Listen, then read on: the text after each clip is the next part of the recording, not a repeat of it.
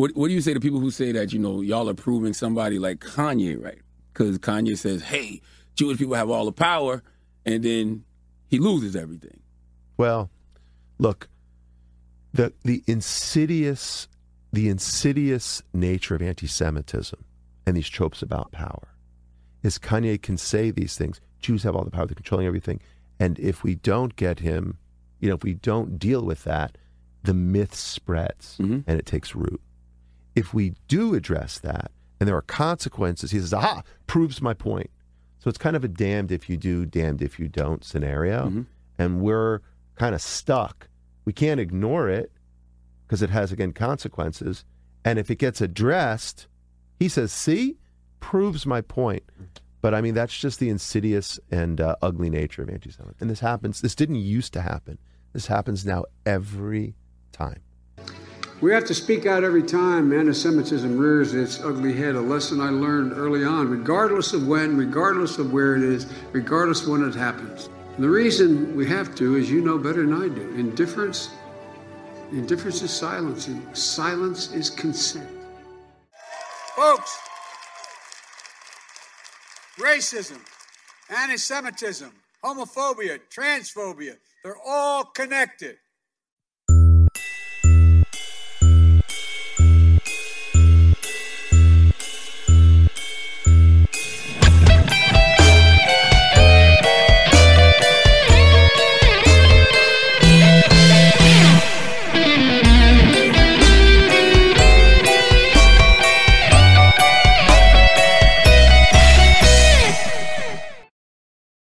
Welcome back to another episode of Our Interesting Times. It is my pleasure to have Dr. E. Michael Jones back on the show. Of course, Dr. Jones is the editor of Culture Wars magazine, author of many excellent books, including the recently published The Dangers of Beauty, Conflict Between Mimesis and Concupiscence in the Fine Arts. Dr. Jones, how are you doing this evening? Good, Tim. Good to be with you again. Well, thank you for coming back on the show. Merry Christmas. Thank you. And, well, a number of things I want to talk to you. You recently, in the December issue of Culture Wars, you wrote a review of a biography of Henry Morgenthau, the Secretary of the Treasury for Franklin Delano Roosevelt, I think of 12 years. And we can talk about this ongoing Twitter controversy, the Twitter files that have been gradually released over the last month of revealing a collusion or conspiracy, if you will, between big tech, particularly in this case Twitter, between the Democratic National Committee, the FBI, the Director of National Intelligence, Department of Homeland Security, probably the Department of Justice, endless list of alphabet soup agencies in conspiring to manipulate, I guess, public opinion, curate or censor public discourse on any number of political issues, electoral politics, issues like COVID or the what's going on in Ukraine, and also the role of the ADL in all of this. So I'll let you take it away from there. Take it away. Yeah, we have experienced dramatic changes in the internet over the past month. Largely because Elon Musk bought Twitter and because he got involved with Twitter and started to change the policies that no one knew had been established because they don't share their secrets with you. So the story began with Jack Dorsey is a Catholic from St. Louis who created Twitter.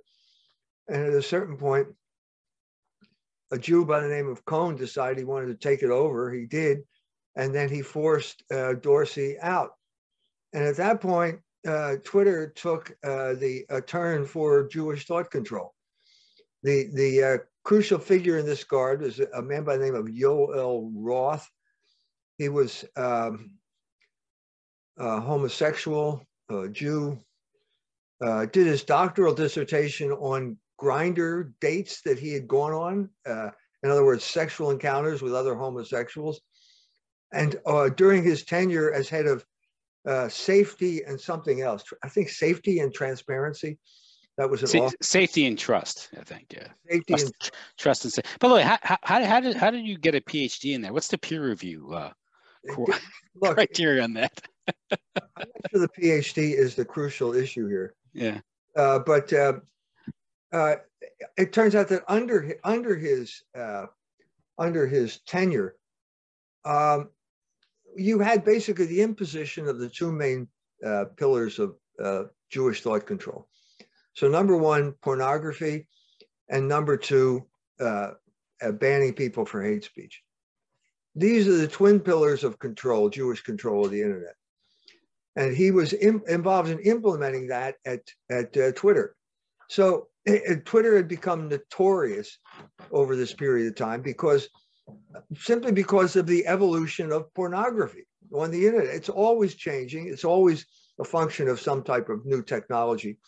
And so it ran from basically Hollywood type scenarios to amateur people buying webcams and then taking pictures of themselves. And then at a certain point, Pornhub came into being, which was funded by Wall Street money to basically buy up everything and become the porn monopoly, which it did. And then suddenly there were two new laws passed about sex trafficking, and suddenly Pornhub dumped 1 million of its videos out of fear of lawsuits. So at this point, Twitter became the main vehicle for pornography over the internet. So it wasn't just that. It's like, okay, if you go to a place called Pornhub, it's pretty clear what you're interested in doing. But with Twitter, you never knew when pornography was going to show up. This was the really pernicious thing about their entry into the pornography business.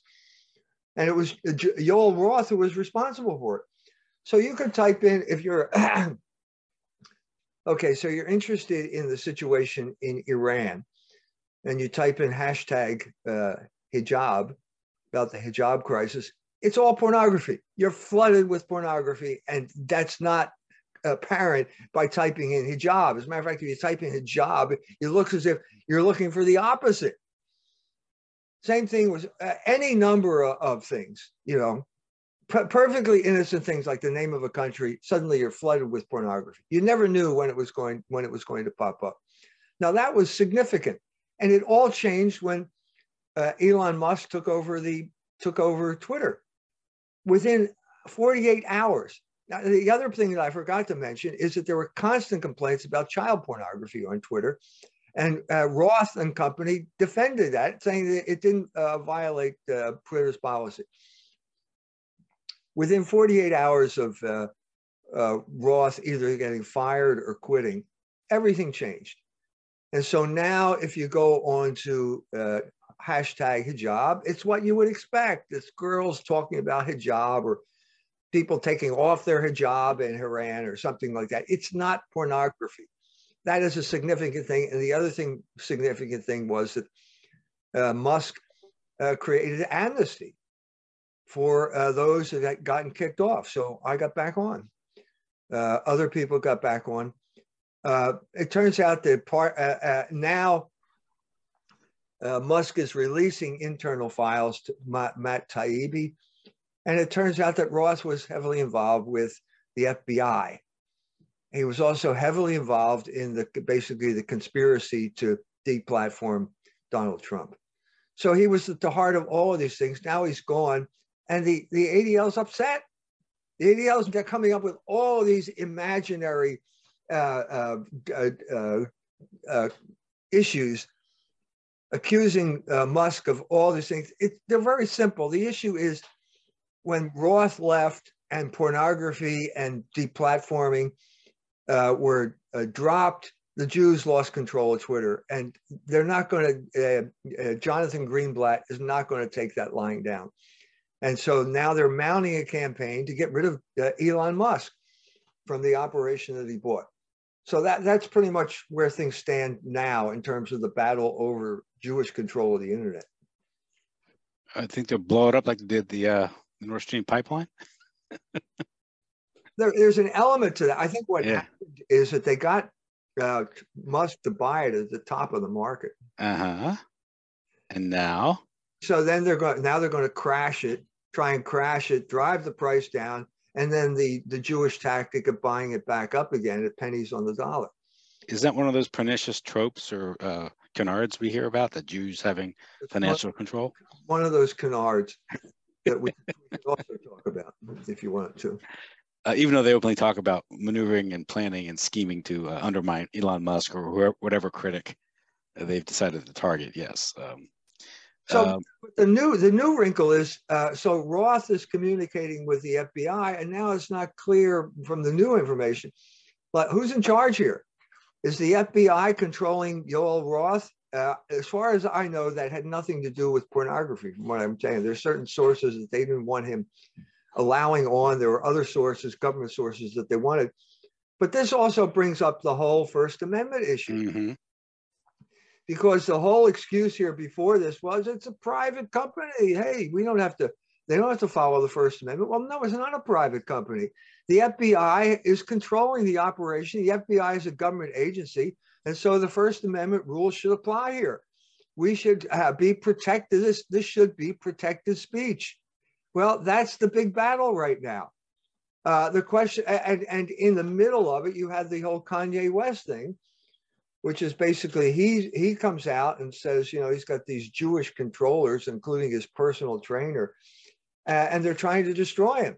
And because he said that, they did try to destroy him. So within, 48 hours, he lost $1 billion. Now,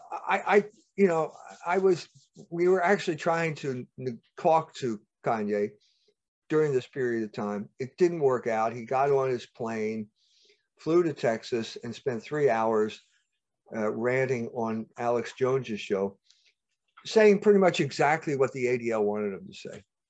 So what does Hitler have to do with this? Well, absolutely nothing, but Kanye brought up Hitler, and once again, you could kind of hear the champagne corks popping at ADL headquarters when he did that. What he should have done is basically said, look, these people are trying to destroy me. They're Jews. It is a category of reality. And no one should have this power. I mean, the whole point of the First Amendment of the Constitution is the government, which is supposed to be the most powerful actor in our society, should not have this power. And now you have non-governmental entities that have more power than government. And we are having trouble adjusting to this thing. We have to resolve this issue. We can't leave it hanging. And Kanye was an example. I think he had an opportunity that he lost because of the way he handled it. But the story is out there. Who gave these people the right to ruin your life? How come if the government tries to do this, you have recourse, but if private entities like this, which are really covert government operations anyway, if they do it, you have no recourse? There's something wrong with this picture. Yes, the First Amendment, which it's sort of the civic religion, if you will. It's what defines America. It's the idea of the First Amendment, freedom of speech. We can discuss these things without fear of retribution. Of course, that's not the case because of outfits like the ADL. And you do have a situation where you have now government agencies actively colluding with private agencies to suppress free speech, intimidate people, interfere in public discourse. And something like the FBI, I mean, at this point, it may seem a little piquant to point out, but they're acting like a political body, and it's a politicized law enforcement agency, as you say, Jewish law enforcement at this point, and that's an abuse of power, if not criminal. I'm sure laws are being broken here, if not the federal level, at least at the state level, and this is all interstate, so you could see in all 50 states, or potentially among the several states at least, and also next January, when Republicans take over the House of Representatives, to have committee hearings to investigate this matter. Let's shelve the January 6th, side show, and let's have a real hearing on this stuff, and let's subpoena people. But then again, with Merrick Garland at the head of the Department of Justice, I don't suspect we'll be seeing any indictments come down for the offenses or the crimes that are being revealed. No, that's part of the crisis. We never had a king here when they asked Tom Paine, what's America? In America, the law is king. It is what it is, okay? But right now we have a complete subversion of the rule of law, largely by Jewish prosecutors who have been appointed with George Soros money. So in some instances, they simply will not enforce the law. In cities like Philadelphia, where Larry Krasner is the DA, or if you get to the national level with the FBI, the Justice Department, you have the arm of government, the Justice Department, being weaponized to go after people that the Democrats don't like. For example, the guy, I think his name was Knopf in Pennsylvania, the right to lifer. The FBI, 30 FBI agents with drawn guns show up and drag this guy out of his house. Married man with eight children, traumatizes the entire family. For what? For what? His lawyer could have called up someone else's lawyer and they could have resolved it over the phone. So what is the point of this? To spread terror among a population which Merrick Garland and the Jews who believe that abortion is a fundamental Jewish value don't like. Well, this is the complete destruction of the rule of law, and the right to free speech is going right down the drain with it. This is a serious crisis. We have to address this. We can't let this go on this way. And with someone like Yoel Roth installed at Twitter, and I'm sure there's similar commissars at Google or at YouTube or at other social media sites. The public discourse is being controlled by these individuals. Someone like Yoel Roth, who is a homosexual who indirectly advocates at least child sex. At least he obstructed efforts at Twitter to take down that material. If you read his, at least I read excerpts from his dissertation, he seems to be arguing for facilitating youth gay sex, which is again grooming. It's you're exploiting the vulnerability of damaged people. These are the people. How is it someone like Yoel Roth of his low caliber be put in a position where he's determining what's acceptable public discourse? The same time that this is happening, the chairman of Yale, one of the departments at Yale, says that homosexuals should perform perverted sex acts in front of children because it will prevent them from becoming racist if they watch this type of stuff. Now, he's Jewish too. Now, How long does it have to go before we can say, well, there's a category here that we simply have to deal with in terms of public discourse? How long does this have to go on? This is precisely what happened when Kanye went on Tim Pool. Tim Pool says, well, Kanye says the Jews did this to me. No, that's not true. Just because one Jew, well, no, Tim, you're making yourself deliberately stupid by refusing to form a category that needs to be formed. It has to be part of public discourse. We have to have some way of dealing with this Jewish subversion of our culture that's been going on for over a half a century now. Unimpeded. Yeah, it's interesting how they use, I guess they call it intersectionality, but they kind of fold different agendas into one thing. Joe Biden at the signing ceremony for the Respect for Marriage Act, the Orwellian law that they just signed, that codifying same-sex marriage, in a speech, he said that racism, homophobia, transphobia, and anti-Semitism are all the same. So if you're questioning, say, the grooming of young kids, like they invited a drag queen performer to the White House who actually sent out a tweet earlier this year saying that kids are here to sing and dance and suck D. That's the individual they had performing there.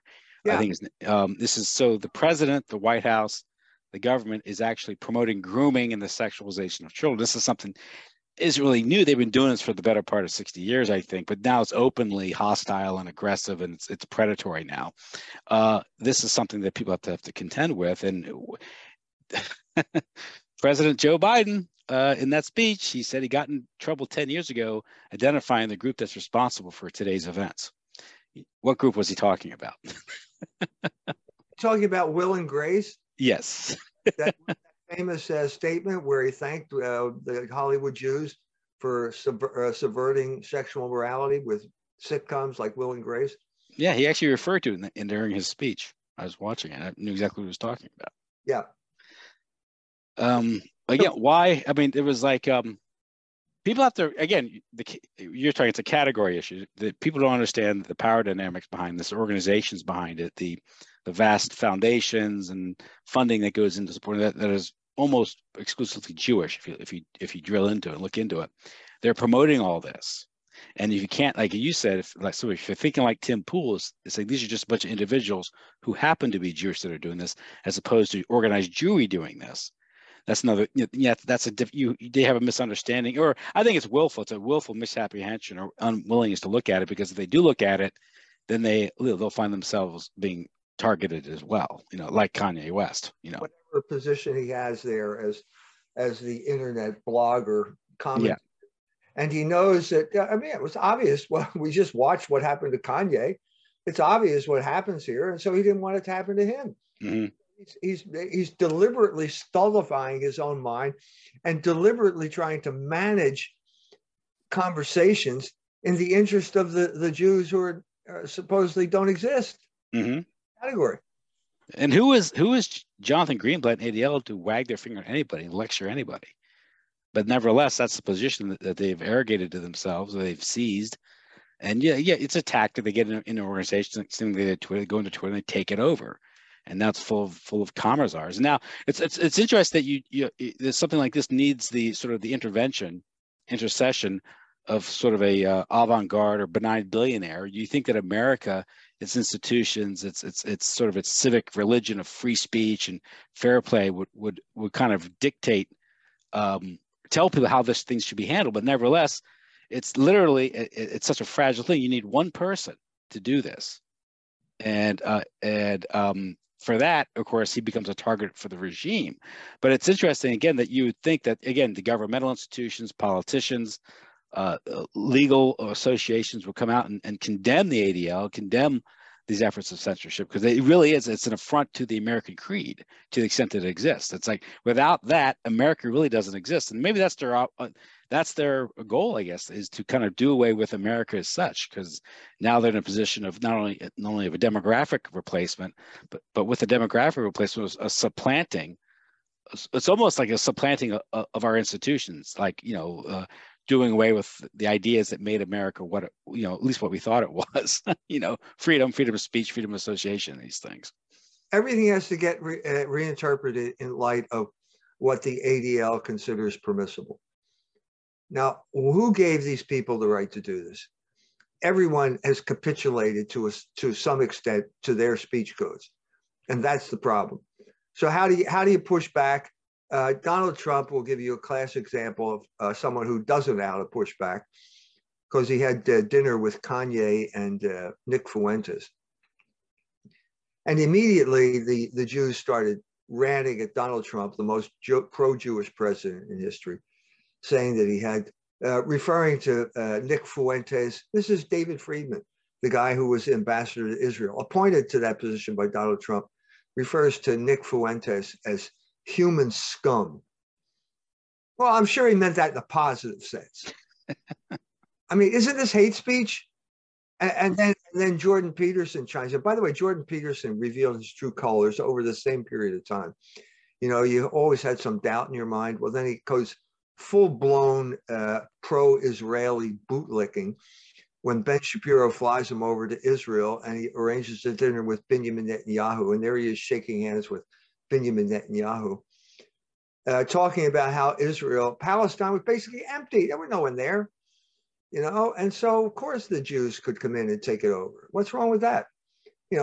Preposterous, no basis in reality whatsoever for what he's saying. A land without a people without a land. Right, that was the Joan Peters thesis of the 1970s, which was totally discredited. If you can put it on a bumper sticker, it's true. Yeah. Yeah. So all of this type of stuff is happening at the same time, and it's becoming more and more unavoidable. And so who is responding to this? Well, it's the neocon Catholic crowd. So Robbie George writes an article in one of his organs. He's the professor at Princeton who his job is defending Catholic-Jewish dialogue, which he does in an article that is full of unsubstantiated claims. Bob Sungenis has written a rebuttal that will appear in Culture Wars, and I'm going to have Bob on my podcast at 5 o'clock on Friday to talk about this. But basically, the alarms are going off. Someone has to save this ship. This ship is going down, the ship of Catholic-Jewish dialogue. Robbie George is talking as if nothing, it's still 1965, as if the ink isn't dry yet on Nostra Aetate. And there's just a rosy future ahead of us. No, we've had 60 years of bad experience because of this. 60 years, and you're pretending nothing happened. Just most recently, all of this, we're brothers. They're our elder brothers in the faith. It's basically just one faith. There's not really that much difference between Catholicism and Judaism. This is the gist of this ridiculous article, issued for about 4 months after the overthrow of Roe versus Wade, when 140 Jewish organizations come forward and say abortion's a fundamental Jewish value. Wait a minute, I didn't know that.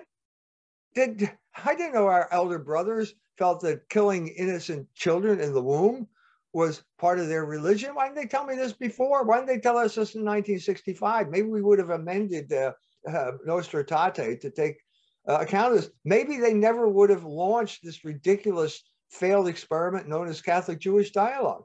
But certainly once the word is out, the Catholic Church has to change its policy. You can't pretend that these people believe the same. If they don't believe the same thing about innocent human life, a life and death matter like that, what the hell are we supposed to talk about? What do we have in common? Nothing. They don't worship Yahweh. That's not something Yahweh commanded. That's something Moloch commanded. So the conclusion is clear. The people who call themselves Jews are Moloch worshipers. Now, what do we have in common with Moloch worshipers? Nothing. So the policy of the Catholic Church should be now, what can we do to thwart Jewish political power so that we can protect innocent life by preventing abortion? If there's an error in my train of thought here, point it out, please. Well, you're not supposed to acknowledge Jewish power; just bow to it. Yeah, it doesn't. It's those who. So the Catholic Church is completely out of touch with reality, completely out of touch with the reality of the situation. And every other week, some bishop somewhere stands up and says, we have to fight anti-Semitism. Well, wait a minute, when are the bishops going to defend the Catholics who are part of their flock? What about all the Catholics that get deplatformed by the ADL? Who is trying to destroy their ability to earn a livelihood? When are the Catholic bishops going to talk about that? Mm-hmm. Well, they're not, because again, they're like stuck back in that Catholic-Jewish dialogue, which is just letting the Jews roll over them, in the culture war, because you can't address Jewish political power or financial power or cultural power, because to do that makes you Hitler, Yeah, so the culmination of Catholic-Jewish dialogue came with that statement that was associated with Bishop Keeler of Baltimore, and basically said that Jews can be saved without baptism. The Mosaic covenant is eternally valid. Well, that was so bad that the USCC that commissioned the document never released it. It was so heretical. And so what happens is, I guess about 10, 15 years ago, the bishops issue a statement in their catechism saying the Mosaic covenant is eternally valid. Bob Sungenis then wrote an article which appeared in Culture Wars around that time saying this is clearly heretical. It needs to be removed. Next thing we know, wait a minute, the bishops just removed it. And then they issue a press statement saying this has nothing to do with the article in Culture Wars. So it's something in that is one of those opaque statements that St. Paul makes on a regular basis. And they don't admit that they basically had to take it out because it is heretical and it contradicts it contradicts the plain sense of Scripture. Well, the consequence of this is having Jonathan Greenblatt and Yoel Roth determine what you're allowed to say and think. Absolutely. Well, we already have reached the point where the Jews determine who gets canonized now. So why not everything else? Hand everything over. This is the crisis that we're facing right now. We have to stand up to this crisis. It can't go on this way, not from the civic point of view in terms of abortion, not from the theological point of view. It cannot go on. It's over. It's over. That era ended. The era of Catholic-Jewish dialogue ended in the spring when the Jews announced that abortion was a fundamental Jewish value. It's over. It's over. I'm constantly confronting periods of history where it ended and people refuse to admit that it ended. You know, classic instance is 1991, the fall of communism. At that point, people like Pat Buchanan were saying, well, let's close down NATO. Well, of course you should have done that. But no, it was used to betray the trust of the Russians, and then leading up to the war that we're fighting right now, a direct result of that betrayal of Russian trust. It happens all the time. You still have, like if Robbie George can raise money by talking this way about Catholic-Jewish dialogue, he will talk as if it's still 1965 with no understanding. It's over. It ended. It can't go on. It's over. Let's just shut it down. Let's have a rational policy now rather than something based on wishful thinking. Yeah, and of course now we have the White House advocating the grooming of children, and if you don't accept that, you're an anti-Semite. This is so out of touch with reality. There has to be a course correction. There's got to be a course correction. I don't know where it's going to come from, but I mean, basically, we're all going to have to start standing up to it and saying, no, we're not going to, you don't have the pass anymore. You don't have the get out of jail card anymore. We're not going to accept it anymore. We're tired of Jewish hegemony over our culture. We're tired of Jews telling us what we're allowed to say. And if we don't go along with it, tired of having these Jews trying to destroy our lives. That is not consistent with American principles. And the sooner we wake up to it, the better off we're all going to be. You mentioned, of course, NATO, and of course, not disbanding NATO had led to this war in the Ukraine. And of course, there's Germany being victimized. Their economy is being dismantled, deindustrialized, supposedly to prolong this conflict with Russia in the Ukraine, cutting off the flow of energy, which is going to pretty much throttle or cut off the lifeblood of German industry, which is sort of the heart economic center of Europe itself. And this brings to mind, of course, the last attempt to destroy Germany. And that was, of course, the Second World War, or at least the aftermath of the Second World War, with this thing called the Morgenthau Plan. You did a review of this biography on Henry Morgenthau by Andrew Meyer. Yeah. And you talk about the Morgenthau Plan, and this isn't widely known about this attempt to kill millions of Germans. They succeeded in many respects, but to destroy Germany, I guess the Cold War stopped it. Cooler heads prevailed in the State Department at the time. And I guess Jewish power wasn't total at the time, so they didn't get their way. But Henry Morgenthau, the Morgenthau Plan, what was all that about?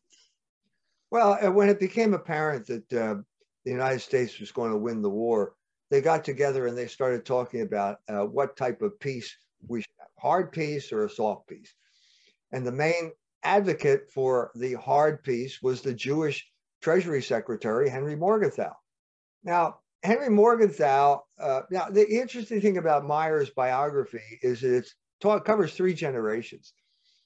So Morgenthau's father, Henry Sr., was the ambassador to Turkey during the Armenian genocide crisis, and played a significant role there. Seemed okay. His son, Morgenthau Jr.'s son, was a distinguished prosecutor in New York. And then you get to the most famous Morgenthau, the one that everybody knows about, is Henry Morgenthau Jr., who was Secretary of the Treasury. did, as far as I can tell, I mean, I read the biography, he did absolutely nothing to solve the greatest financial crisis in American history, namely the Great Depression. His apparent only talent was telling Franklin Delano Roosevelt what he wanted to hear. So they were neighbors basically along. They had estates near each other along the Hudson. They socialized, and Roosevelt brought him in as Secretary of Treasury, where he, as I said, he did absolutely nothing to resolve the Great Depression. And then the war comes along, and then he's still there. And suddenly the Jews start talking about what they want to happen. So you had a Jew by the name of Theodor Kaufmann, who wrote a book called Germany Must Perish, in which he said that, you know, talked in very calm, measured tones about sterilizing the entire German population and then selling them into slavery. In other words, complete racial genocide of the thought that I thought we were supposed to be fighting against when we're taking on the Nazis. Isn't that what war was about? Well, no, it meant basically now the rise of Jewish racial genocide coming from the mouth of someone like Theodor Kaufmann. Another guy, a Jewish lawyer by the name of Louis Neiser, also joined in. He wrote a book along similar lines. And so then Morgenthau comes along and writes his book in which he quotes Kaufmann's proposal to sterilize the entire German population in a somewhat sympathetic tone, and says, no, we're not going to go that far. We don't read. This is a classic good cop, bad cop. Okay, Morgenthau's the good cop, so we're not going to sterilize the German people and sell the men into slavery and auction off the women. We're going to destroy the Ruhrgebiet, which is where all their energy comes from, the coal mines. We are going to deindustrialize Germany. We're going to turn it into an agrarian society. And he says this knowing full well that there is not enough land in Germany to feed that population. And if you destroy their industry, 20 million Germans will starve to death. Now, this is known as the moderate position now because of lunatics, homicidal maniacs like Theodor Kaufmann.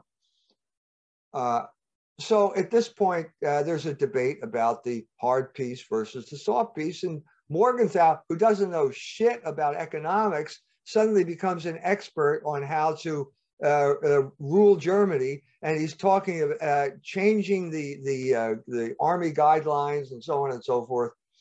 And one of his enthusiastic supporters is General Eisenhower, who engages in his own form of the Morgenthau plan, which is basically by starving German soldiers to death in what are known as the Rheinwiesenlager, the Rhine Meadows camps.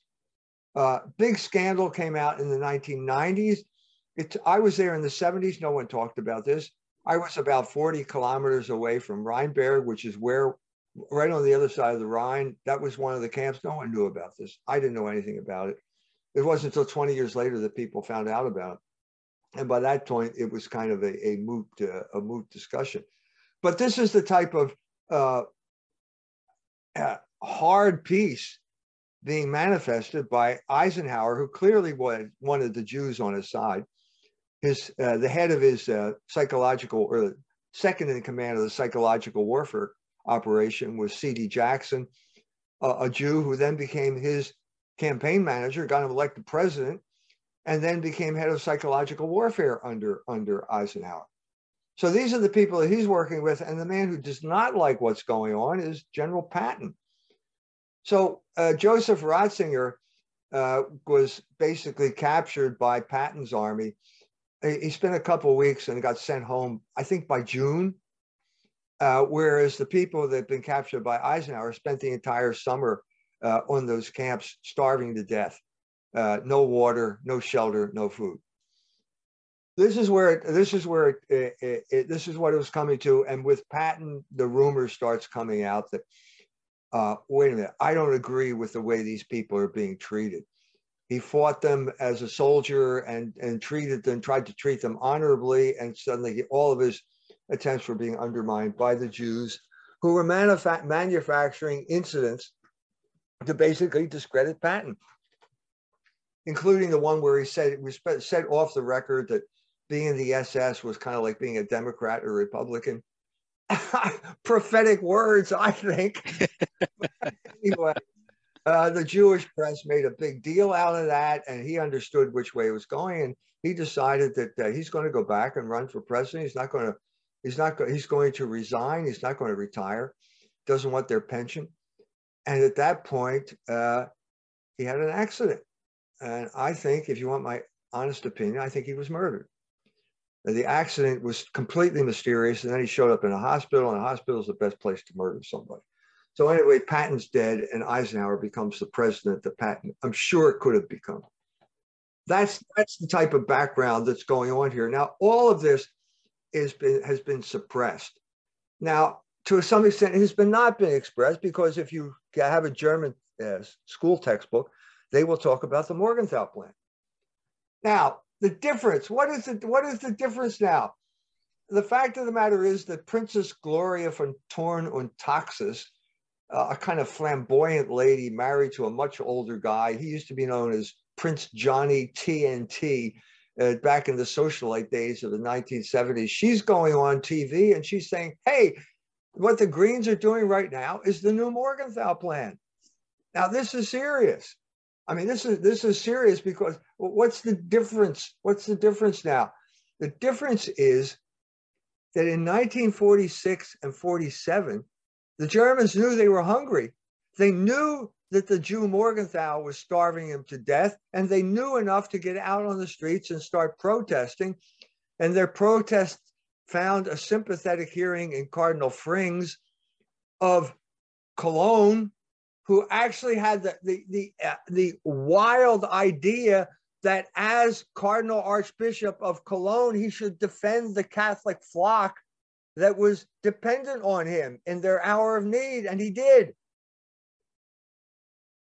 What's the difference? Now we don't have bishops like that, and we don't have Germans like that. So you got a nation of Germans, except for Princess Gloria, who won't even admit what's going on. And so it's as if it's 1947 and no one's admitting they're hungry.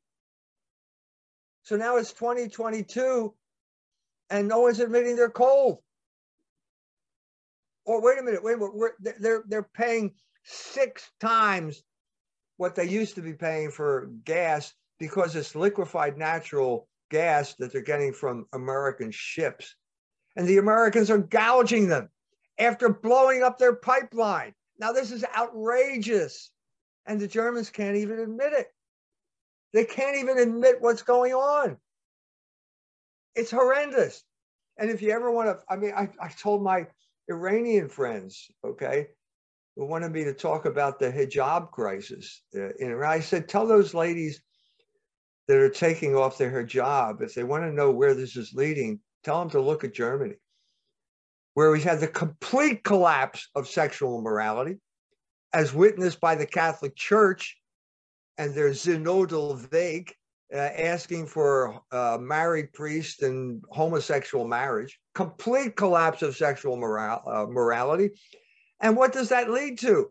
A completely docile population that now can't even ask who blew up their pipeline. Everybody knows the Americans did it with British help, probably. Everybody knows who did it, but except the Germans. And they can't admit it to themselves. Well, this is a very serious situation. Very serious. What can you do at a point like this? Yeah, you mentioned in the article that after 1947, a decision had been made to, change course, and not impose a harsh peace.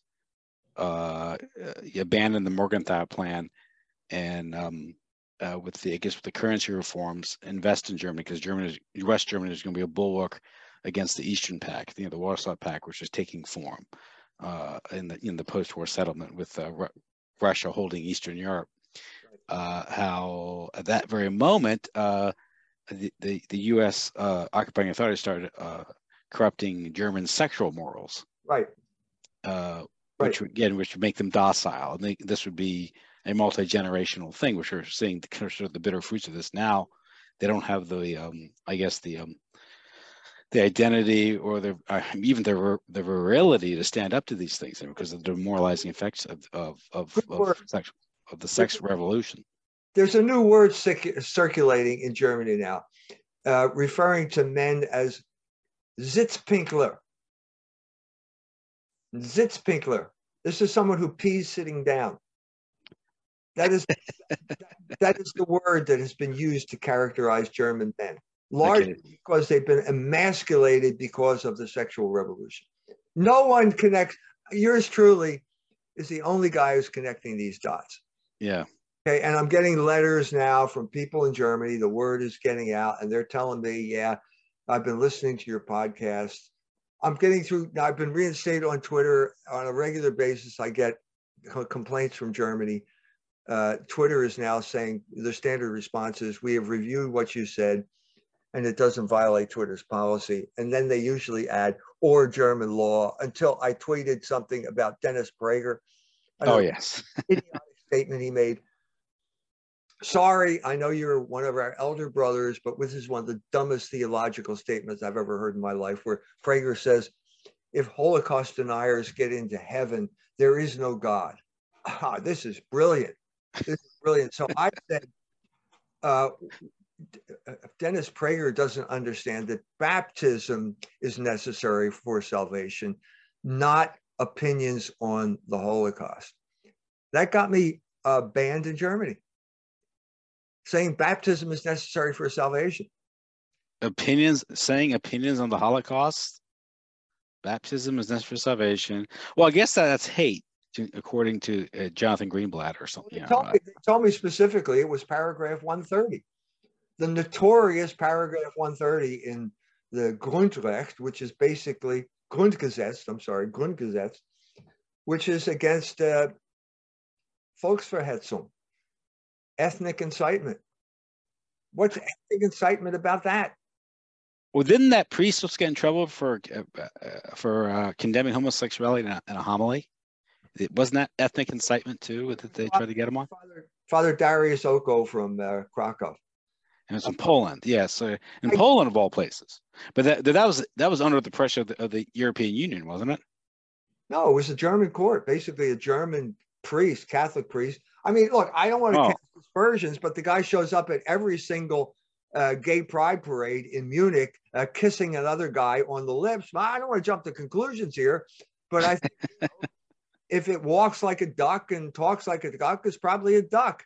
And the fact that he dragged him into court is probably an indication of his guilty conscience in this regard. And the judge, I was set for a big type of showdown here because Father Oko sent me the whole story. And then it comes to a trial, and the judge is obviously embarrassed by paragraph 130. First of all, what this got to, it's called Volksverhetzung. Folk is the word for ethnic group. Folk. Are homosexuals an ethnic group now? Can we bring this up in court? The judge is obviously embarrassed by this. You got a whole nation of people, jurists, who are embarrassed by this ridiculous paragraph 130. And so he tries to broker a deal in which he says, well, Father Oko, you called homosexuals parasites. And Oko says, well, in Polish, it has a slightly different meaning. I thought that was kind of funny. But so he brokered a deal where Oko apologizes for using the word paragraph, and he gets off scot-free. No fine, no nothing. And the book can now be published if he takes the word parasite out. So I was disappointed. I was hoping that they would overturn the law, but that this is a corrupt system. Yeah. You know, it's a rigged game. So, maybe I was too harsh on Father Oko for the compromise, but I mean, who am I to say? He's the one who would have to go to jail. Jail. So who am I? I was just a little too emotional, I think. But yeah, he's the one in the dock. Yeah, so it's hard to, Right. So I was hoping, right, the the liberation of the German mind. They overturned paragraph 130, but it's not that simple. They are a vassal state. Vassals do not. Well, that's a funny thing. That line that Prager had regarding the Holocaust. They said, it says, why is the Germans don't question it? I was like, really? That's why. They were conquered. Is that what you want over here? Oh, yeah, you do. It's like, you're not going to admit it in front of the Goyim, but that's exactly what you want. Anybody who criticizes a Jew should go to jail. Yeah. Then he selectively quotes Patton, which I thought was funny, because there are a lot of other quotes he could have used in that article that Patton said, or have been attributed to Patton regarding Semitic vengeance and such in Germany in the post-war occupation. Yeah. And again, what they're really doing is, and this is almost goes back to what Joe Biden said in his speech, is they're roping in racism, homophobia, transphobia, and anti-Semitism all in the same thing. So basically, if you adhere to any traditional sense of morality, natural law, or even logic, you're guilty of hate speech, and you can be deplatformed, even and maybe in some countries prosecuted. There is I think she's a lesbian in Norway being prosecuted for saying that men apparently that women don't. She said that women don't have penises and men cannot be women, and they're putting her in jail for it. She's facing 2 years in jail for it. Throw away the key. Throw away the key. And it's kind of funny because she's a lesbian activist, and I said, well, we've come a long way, baby. I'm sorry. You're the revolution, and the revolutionaries devour their children. It's passed you by. That's right. That's exactly what happened. It's like Bill Maher going off about some of the stuff about, well, you're the sexual revolutionary. We tried to warn you this would happen if you continue down this path. Yeah. And that's what's happened. And now it's lost all sense of. Again, I think they're intentionally creating a clown world because they profit off all the confusion. They profit off the moral confusion, all the human misery that comes from it.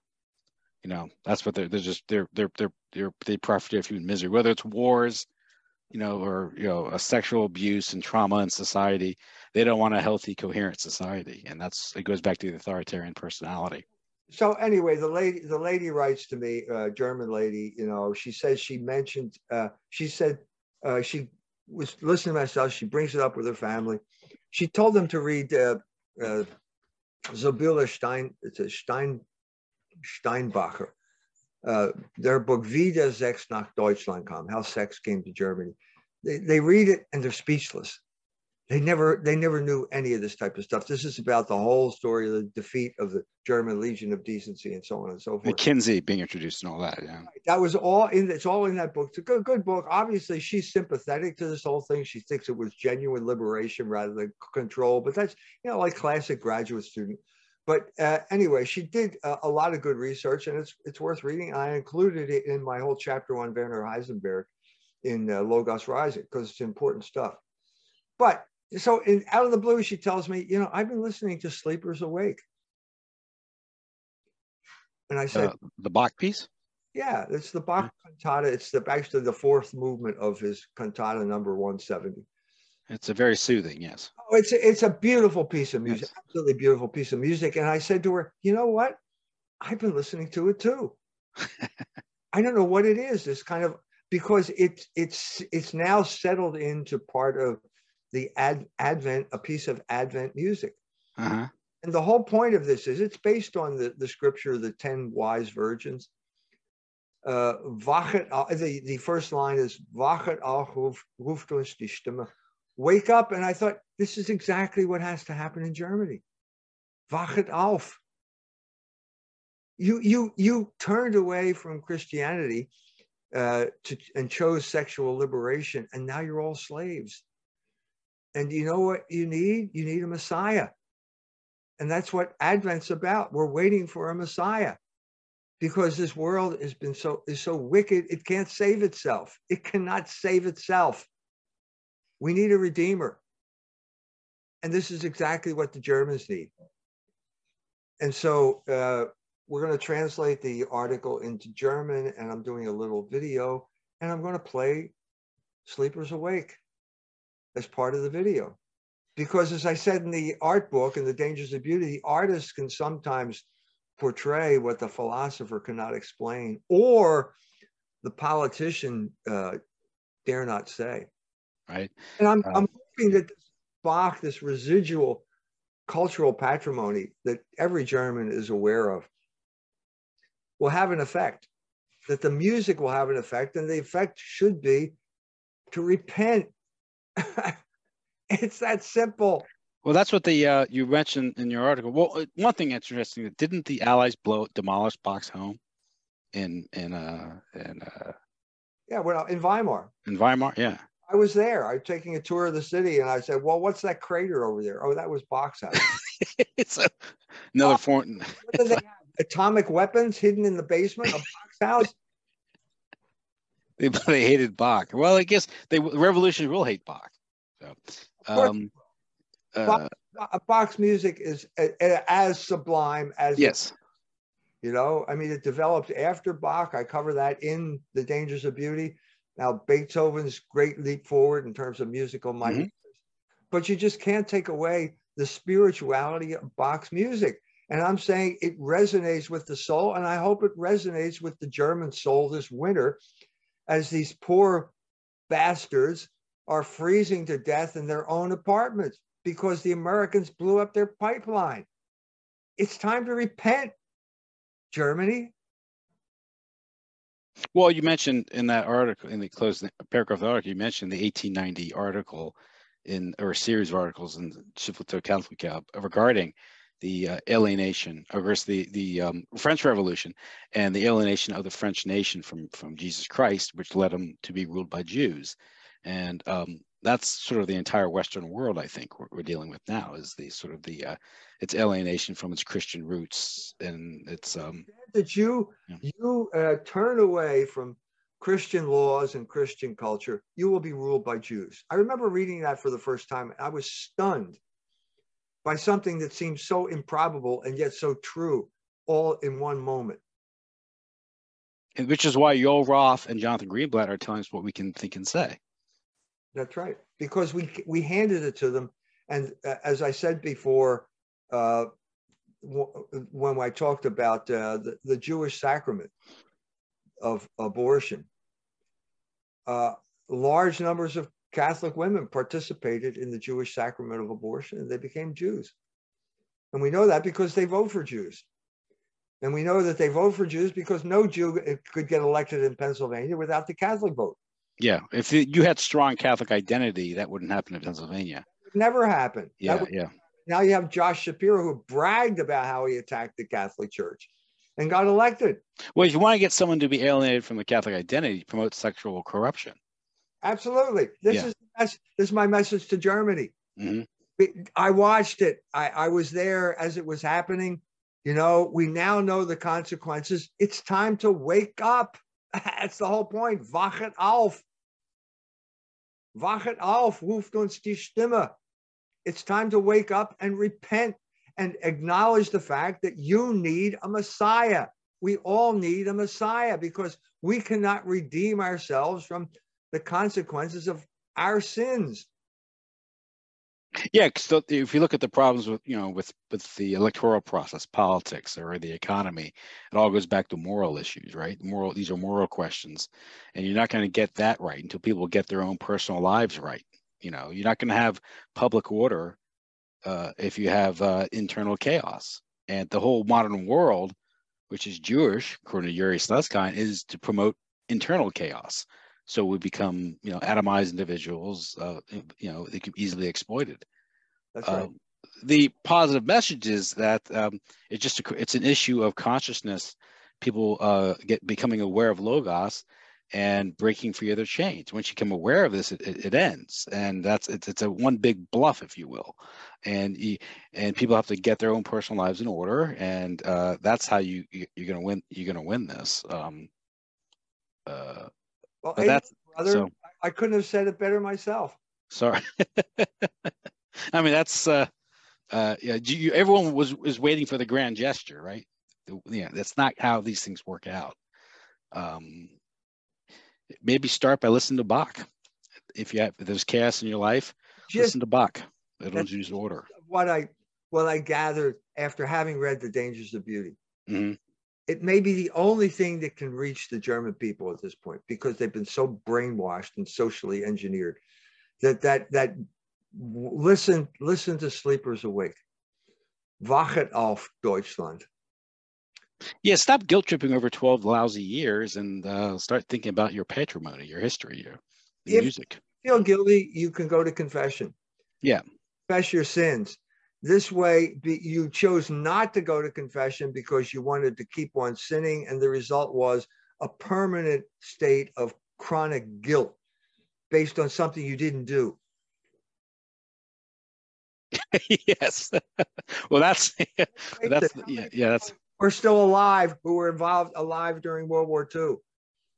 Okay, how many people were born after World War II?